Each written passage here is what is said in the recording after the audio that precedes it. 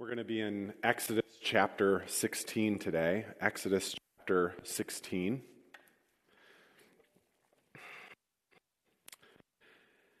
This week begins our fourth week of social distancing and self-quarantine. And last week, we named this time of social distancing and self-quarantine, we named it the wilderness.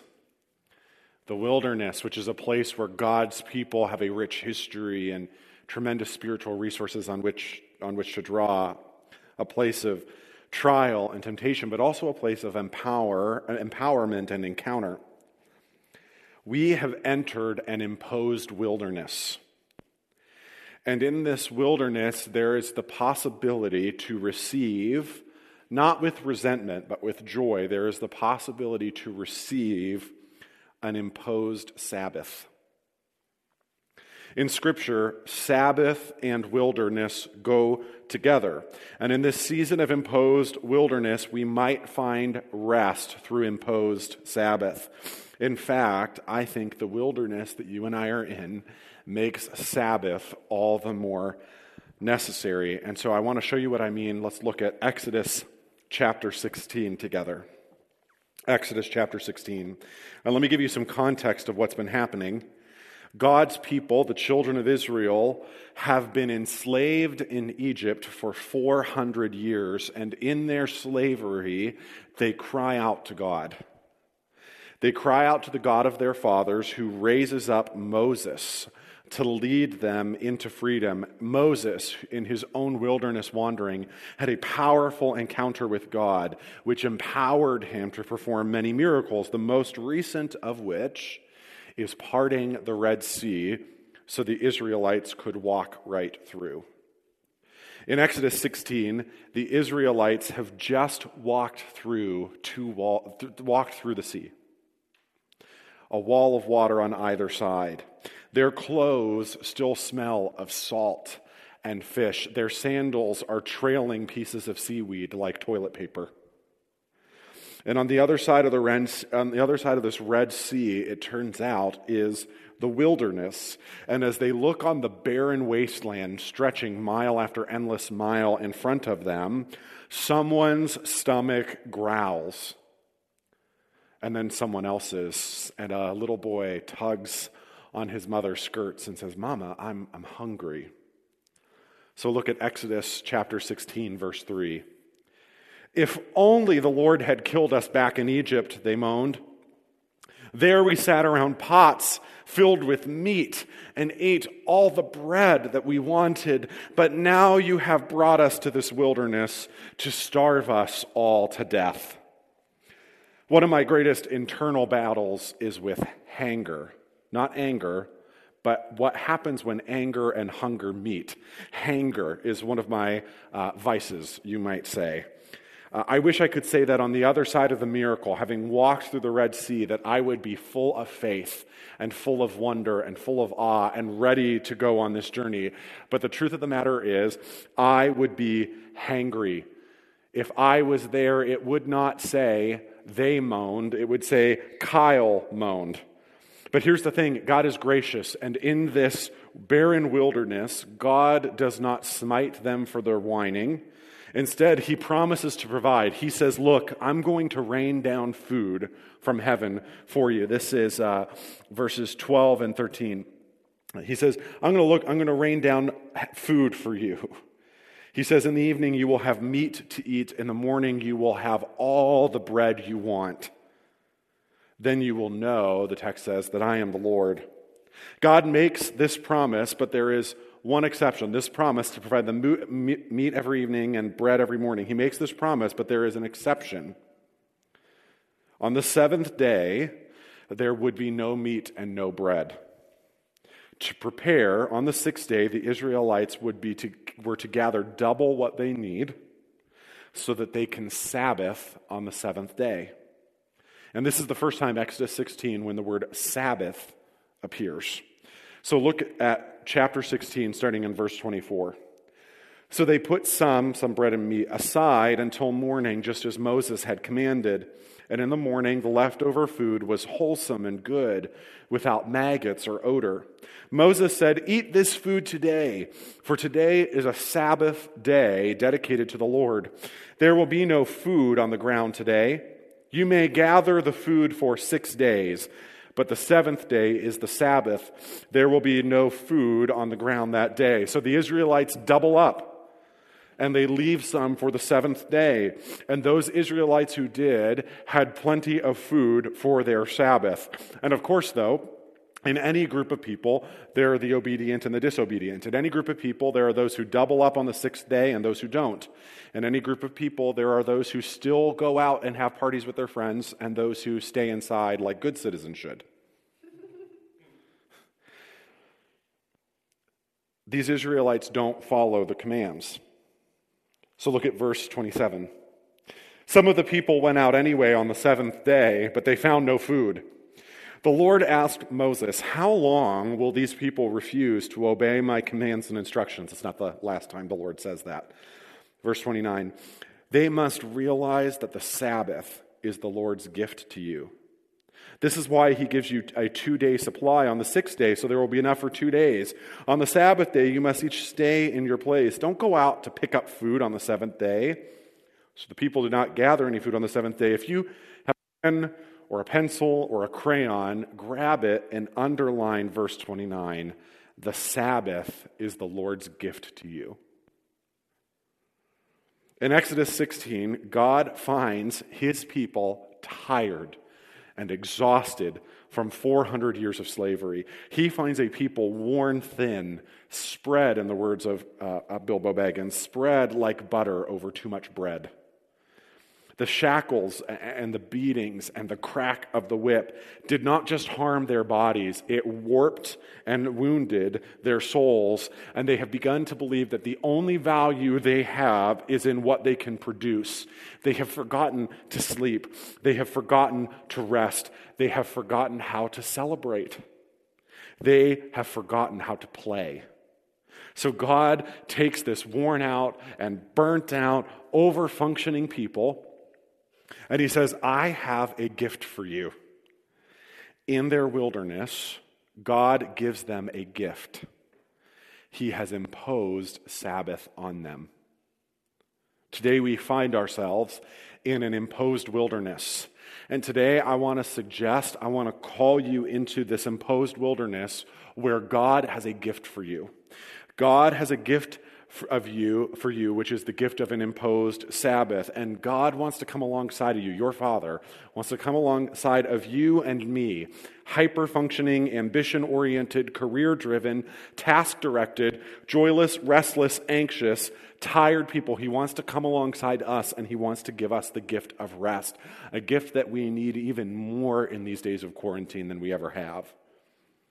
Last week, Google released a set of data which explores how mobility has changed across the globe since the days of shelter-in-place and self-quarantine began. I looked up the data for the state of Ohio, and here's what I found. People are going nowhere. There's a 35% drop in going to work. There's like a 60% drop in going out to eat and going to stores. And of course, we're not supposed to do these things, but it also tells you how mobile we were and how fast-paced we were. There is a massive increase in staying home. There's a massive increase in going to parks. There's a massive increase in being outside. This sudden ceasing of activity, and that's what the word Sabbath means, by the way. The Hebrew word where we get the word Sabbath simply means to cease. This sudden ceasing of activity can either be resented or rejected, or it can be received as a gift from the God who sees us as tired and overworked and in desperate need of rest. And in this season of imposed wilderness, where our days are filled with phone calls and Zoom calls and emails and text messages, and those poor parents out there trying to teach your children Common Core math, and when our days are filled with anxious, nonstop news intake, either on cable news or on social media. Our days, for many of us in this time of quarantine, on the one hand, are looser and freer and more open, and at the very same time, more chaotic and heavier and busier than they have ever been. And here's God's gift to you in that overwhelm. Here's God's gift to you in this season is an imposed Sabbath. The opportunity to set aside one 24-hour period for rest and play and enjoyment and encounter with God. Here's what I want to talk about today. I want to explore Sabbath in the Bible. I want us to look at what it looks like to practice Sabbath as rebellion and as a receiving of rest. And I want to look at this Jesus who desperately so wants to come alongside of you for rest in this time of isolation. And so let's look at what the word Sabbath kind of does in all of Scripture. Sabbath is a word that is connected to the Hebrew word for rest, for celebration, for completeness, but as I said, at its core, it means to cease. It's a theme that runs, the theme of Sabbath, runs from the very first pages of the Bible all the way to the very last. And Sabbath has been a core practice of the people of God for centuries. And even today, if we were to go to Jerusalem, we would find, and if we were there on a Friday afternoon, we would find the streets quiet. We would hear songs and laughter drifting out of people's windows as a whole city goes on pause for 24 hours. The people of God, the children of Israel, practiced Sabbath. They practiced Sabbath because it was a reflection of God's own life. In the book of Genesis, we find that God rests on the seventh day, that he creates everything that there is in 6 days, and on the seventh, he rests. And God invites us into that rest, into his own resting. You can look at Exodus chapter 20, verses 8 through 11 for that. Israel practiced Sabbath because it was a reflection of God's own life. They practiced Sabbath because it was a way to reenact the salvation that they had received. In Deuteronomy chapter 5, the practice of Sabbath is connected to the deliverance they experienced from slavery. In fact, Deuteronomy 5:15 says that you will remember when you practice Sabbath the Lord who delivered you from Egypt. By practicing Sabbath, it was impossible to forget who your God was. By practicing Sabbath, it was impossible to forget who you belonged to. By practicing Sabbath, it was impossible to forget the mighty acts that God had done on their behalf. For the children of Israel, practicing Sabbath was the way they reflected God's own life, the way that they reenacted the salvation they had received, and it was also the way that they demonstrated their covenant belonging. I always think of that part in the first Toy Story when Woody picks up his shoe and underneath it says Andy, so that Andy had marked him as his own. See, Sabbath is a similar way that God marks us as his own. In Exodus chapter 31, verses 12 and 13, it says, the Lord gave these instructions to Moses, "Tell the people of Israel, be careful to keep my Sabbath day. For the Sabbath is a sign of the covenant between me and you from generation to generation. It is given so you may know that I am the Lord who makes you holy." And if you jump down to verse 17, it says, "This, the Sabbath, is a permanent sign of my covenant with the people of Israel. For in 6 days the Lord made heaven and earth, but on the seventh day he stopped working and was refreshed." Do you notice that Exodus 31 says that God was refreshed? We treat ourselves as people superior to God when we reject rest. As we turn to the pages of the New Testament, we find two things. First, we find a Sabbath warped and twisted so that it has become a crushing burden.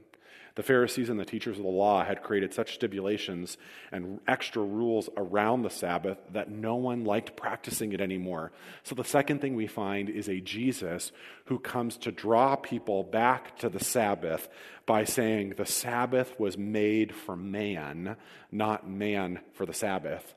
Or in the NLT, it says the Sabbath was made to meet the needs of people and not people to meet the requirements of the Sabbath. For the Son of Man, Jesus, is Lord even over the Sabbath. See, Jesus defends the practice of Sabbath. He corrects the practice of Sabbath. He even engages in the practice of Sabbath himself. And so if you are someone who wants to be with Jesus and be like Jesus and do the sort of things that Jesus did, I have good news for you today. Being with Jesus, being like Jesus, doing what Jesus did means taking a rest. It means practicing Sabbath. And if you don't believe me, jump ahead to the book of Hebrews, chapter 4, verses 9 through 11. It says, there is a special rest. There's a special rest still waiting for the people of God, for you and me who belong to Jesus. For all who have entered into God's rest have rested from their labors, just as God did after creating the world. So let us do our best, the writer of Hebrews says, to enter that rest. But if we disobey God as the people of Israel did, we will fall. Here's the reality. Most of us can wrap our minds around the theological and biblical principle of Sabbath. We can read Scripture and agree that Sabbath is a good idea and that Sabbath is a command, not a suggestion, but a command for the people of God, Old Covenant and New.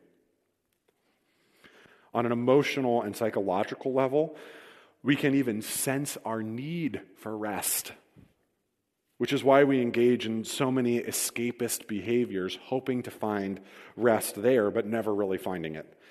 But the reality is that what stops us from practicing Sabbath, what stops us from resting, is the very pace at which we live our lives. Overcommitted, hyperactive, constantly on the go. Let me tell you what this looks like. When someone says, "Hey, how are you?" How do you respond? When you say, "Hey, how are you?" you respond by saying, "I'm busy." You say, "I'm busy." At least that's what you say if you're anything like me. And what I'm here to tell you is that something is radically and drastically wrong. And in this season of imposed wilderness, we have a unique opportunity to reboot our lives, to recalibrate our schedules, and to receive the gift of rest, because Sabbath is the Lord's gift to you. Sabbath is the Lord's gift to you. So I want us to think about Sabbath this morning as both resistance and a rest and celebration. Walter Brueggemann, who's an Old Testament scholar we like to quote a lot around here because we like to say the name Brueggemann. He has a book on Sabbath, and he talks about how the practice is not just rest and celebration, but it's an act of resistance. That practicing Sabbath is like guerrilla warfare against an anxious culture of now. Do you know why we like to tell people that we're busy? We like to tell people we're busy because it makes us look important and impressive in a culture that rewards hyperactivity and accomplishment. Do you know why we have an almost compulsive need to reply instantly to every text and every call and every email and every Facebook message and every Instagram notification? Here's why. It makes us feel important and it makes us feel needed. And one author, whether it's John Mark Comer or Rob Bell, I'm not sure which, point out that our phones and our devices has sent us straight back to Egypt, where we have become enslaved, and we're not making bricks. We're responding to texts and answering emails and sending message after message after message after message. And when we practice Sabbath, when we disconnect from media, when we turn off the TV, when we put our phones in another room, we are practicing resistance in a culture that is dominated by and seeks to, and I might hyperbolize here, but we live in a culture that is seeking to destroy your soul. One distraction, one Amazon purchase, one Instagram story, and one Netflix binge at a time. I'm just going to say it again. We are practicing, when we Sabbath, we are practicing resistance against a culture that is seeking to destroy your soul.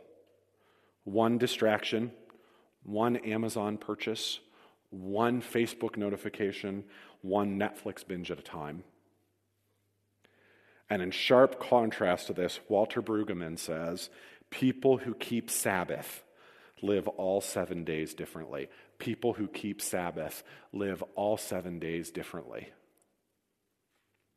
Sabbath is an act of resistance. It is also ultimately a day of rest and celebration.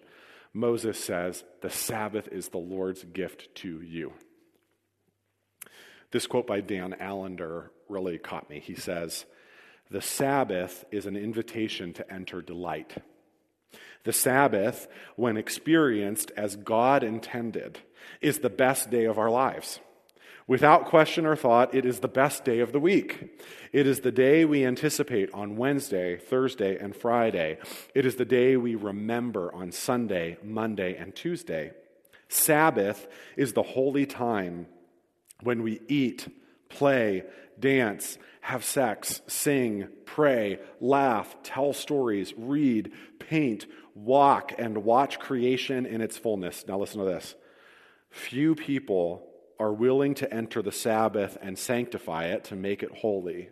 Few people are willing to enter it because a day of delight, a full day of delight and joy, is more than most people can bear in a lifetime, let alone 1 week. Few people are willing to enter the Sabbath because a full day of delight and joy is more than most people can bear in a lifetime, let alone in a week. Our resistance to Sabbath as rest and celebration, it turns out, is actually a masochistic addiction to pain and a sadistic aversion to real joy, which is probably why we settle for the quick hit of false joy that we get from escapism and video games and scrolling on social media, an addiction to 24-hour news and binging a new TV show and talking on the phone and gossiping about people and watching porn and overeating and all sorts of other behaviors. But God's desire is to give you joy. God's desire is to give you rest. God's desire is to give you space to celebrate. And as much as I hate it when people say, doesn't God want me to be happy? He may not want you to be happy, but he does want you to be rested. And so today I want to invite you and challenge you to repent of your rejection of God's gift, to repent of your addiction to ambition and approval, to leave behind your appetite for lesser things, and to rest. And to be honest, this is a sermon where I am not operating out of a lot of lived experience. I am not operating out of a lot of success in Sabbath. In fact, the first time I have ever Sabbathed in my life was from when Jack went down for a nap on Friday and woke up from his nap on Saturday. And in that time of Sabbath, I found rest, I found refreshment, I found myself leaving Sabbath with a spring in my step that was not there. So I don't come to you at all as a perfect example. I come to you as a living example who is sick and tired of being sick and tired. I come to you as someone who says, if we leave the other side of this different, let it be because we learned how to sanctify the Sabbath and keep it holy. And so a few practices for that might be helpful. We entered our time of Sabbath and we left our phones in another room. We entered our time of Sabbath, we left our phones in another room, we entered our time of Sabbath, and in that period of time, we only checked our phones, I think, about 4 times. We did not respond to a text message. We did not respond to a phone call. We did not respond to an Instagram message. We did not look at Instagram. We did not look at Facebook. And in fact, we left our TVs off. We watched one movie in that time, and that was it. And one show, and that was it. We played and we went on walks and we did all sorts of things that we find enjoyable and restful and engaging. So here are a few tips for Sabbath. And by the way, I needed a mentor. I needed a friend in this. And so I looked to my friend John Mark Comer and his book, The Ruthless Elimination of Hurry, which is a book that we're working through together on Sunday nights. First, my encouragement would be to plan ahead. My first encouragement would be to plan ahead like you would for any holiday. So what we made sure to do was to buy all the food we need, which is easy when you're only going to the store once a week. We made sure that we had a clear conversation together as husband and wife about what that would look like. We planned our meals. We identified what we wanted to eat. I made pretzel bites in the air fryer. They were delicious. And then we chose a 24-hour period where we could disconnect from technology, or mostly disconnect. We read novels instead of watched TV. We had conversations. We went on walks with Jack. We went on a lot of walks with Jack because the weather is nice. We didn't do chores. And a good day to do this for many of you might be Sunday. For us, this is kind of a work day, so we did noon on Friday to noon on Saturday. But a good day to do this for many could be Sunday. It could be for you. As we enter this season of imposed wilderness, there is the opportunity to receive an imposed Sabbath, to reboot your life and your schedule, and to orient our rest instead of engage around restlessness, to reboot our life to be working from rest, not resting from work. And the truth is, in this season, many of us are exhausted, and that's not the only and that's compounded by busyness that is hitting us in Zoom meetings and back-to-back, and the weight of the ambiguous loss, psychologists are calling it, that we experience in this season of quarantine. In this season, God wants to impose on you rest.